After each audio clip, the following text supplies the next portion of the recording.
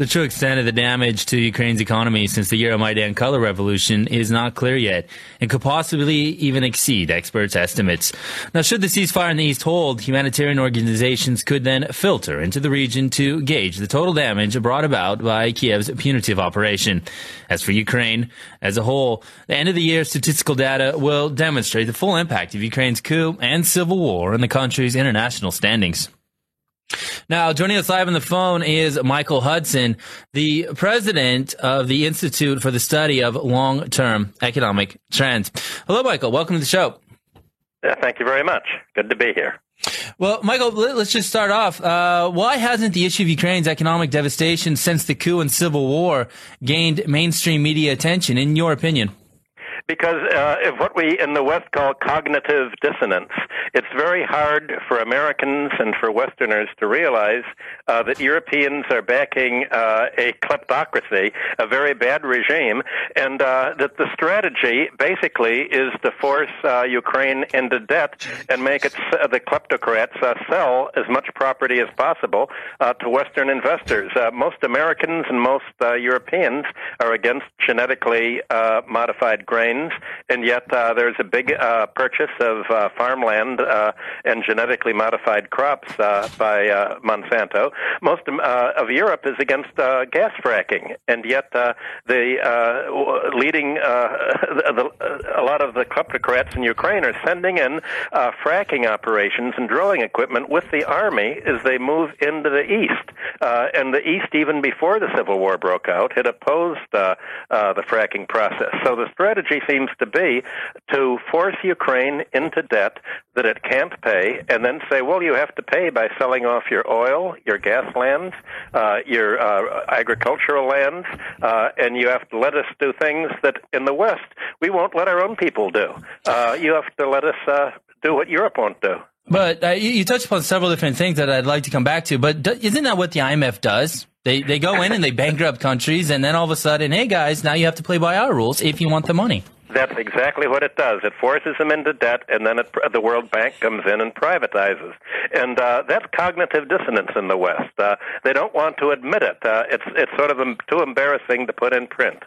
Now, going back to several of the things that you mentioned, number one, fracking. Fracking is a great story because, as you said, in the East, many of the villagers were opposed to it. Now, since there's a military conflict there, all of a sudden the villagers are, or the people that live in that region are now concentrating on other things, namely staying alive or maybe getting food that they need on a day-to-day basis.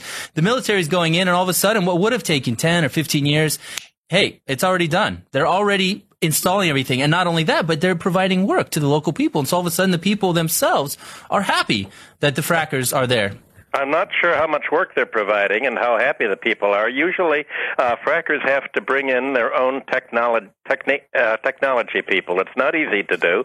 They also use a lot of water, and the water has to be diverted from other uses, from agriculture and from the cities, and there's a danger of polluting the water supply. So I don't think the eastern Ukrainians are any happier to see fracking than the Germans or the Americans. Here, I live in New York, and in upstate New York, the people have banned it. So it's very hard to say people are happy when the frackers come in. Well, maybe I misspoke, and I thank you for the correction there. Now, what role does Joe Biden's son play in Ukraine? That was supposed to lock in the politics, apparently. Joe Biden has been supporting the coup, and essentially this is buying him off. In order to make sure that the U.S., that you have Biden as a lobbyist supporting the fracking over there, why not appoint his son to the board and give him a prominent position? So it's very obviously corrupt. Now, how important is it that Ukraine's economy is all but collapsed, and what effect could this have on the country's EU aspirations? There never was really a chance of joining the EU. The problem's not only the EU aspirations. The problem is that if it follows the World Bank and the IMF and the American pressure to grow genetically crops, Europe won't import them. Europe has rules against labeling, and so it's almost as if the United States is telling Europe, look, we're going to drive Ukraine bankrupt unless you you agree to change your position on genetically crops so that you can buy from Ukraine. And by the way, if you buy from Ukraine, you also have to buy from us now. So there may be sort of a huge public relations plot here. Interesting. Now, when you're talking about genetically modified organisms, these are GMOs, and one of the major players behind GMOs, of course, is Monsanto, which is based in California. Now, how big of a role does Monsanto have in Europe, and how big of a role does it have in Ukraine? Are they the ones that have a much bigger role in Ukraine than it has in Europe? It's been using buying land in Ukraine for testing on a lot of this. The Europeans don't really want Monsanto in, certainly not the Germans that I know. They're worried that the crops may spread and pollute their own crops. So apparently the U.S. is saying, look, if we can drive Ukraine bankrupt and say, look, it needs money, and then say, we'll provide money, but you have to be the Achilles heel of Europe and let us introduce fracking and genetically GMO crops, then that's their strategy. Whether Europe will go along with it is something else. Now, the catch with the GMOs, of course, is that the individual strains of different food types are patented, and it's intellectually patented. So one of the things, or one of the problems that happens in the U.S. is if a farmer plants the field and then the field next to him is cross-pollinated, all of a sudden Monsanto can go to the other farmer's field who didn't plant originally the GMO crops and either sue him or he could take them to court. This is true. It sounds bizarre. If you tell this to a normal person who's not in America, they'll think, wait, it can't be that way. But that's exactly the way it is. The crops, seeds blow in the wind, and they blow in the wind to neighboring farms, and Monsanto does have lawyers come in and says, well, you're growing our crops, you have to pay us a commission on it. So I think the patent law has to be changed in Europe and other countries to prevent this kind of legal harassment. And, most people don't have money to pay hundreds of thousands of dollars to a lawyer, and the Americans can just sue you to death and win even simply because you can't afford to pay the legal expenses of defending yourself. Well, it's true that Monsanto does have very deep pockets. Now, going back to Eastern Europe, if Ukraine goes forward with joining the EU or attempts to join it, Russia has said that it would have to revoke its preferential trade agreements with the country. Now, in your opinion, how much of an impact do you think that this will have on the already fragile economy? The economy is in a state of collapse already. One of the problems is that is the currency is going down. This means that the foreign debt rises to more than 60% of its GDP. And the reason that's important is because Russia has made loans on a commercial basis to Ukraine, and if the Ukraine, to protect itself, Russia does just what international investors do. They say, if your debt rises to a certain level, then you have to pay back the whole thing in full, not just the interest. So all of a sudden, Ukraine owes much more than it can pay. There's no way that it can join the EU unless the EU agrees to essentially bail out Russia, to pay Russia for gas. There's no way that Ukraine can make the exports to buy EU products if it can't sell to Russia. And Russia says, well, wait a minute. If you have an agreement with the EU without tariffs, that means that you can buy cheap goods from Poland or Romania or anywhere else, and then you can try to sell them to Russia if you're part of our group. So you can't be a member of two groups. That's just basic rules.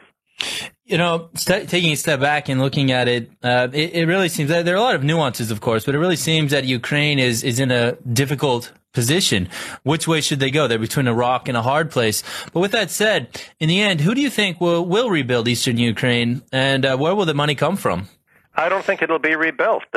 Russia cannot rebuild it until it's absolutely secure that there won't be another military grab, and it can't do this as long as the current political system is in power. That's why Putin said, wait a minute, you have to talk about the Constitution before you can talk about any solution. Without having a new constitution and a new regime, we have no way of knowing how we can rely on importing from you guys or from investing in you guys. So it looks like for certainly the coming year, there's going to be just devastation there.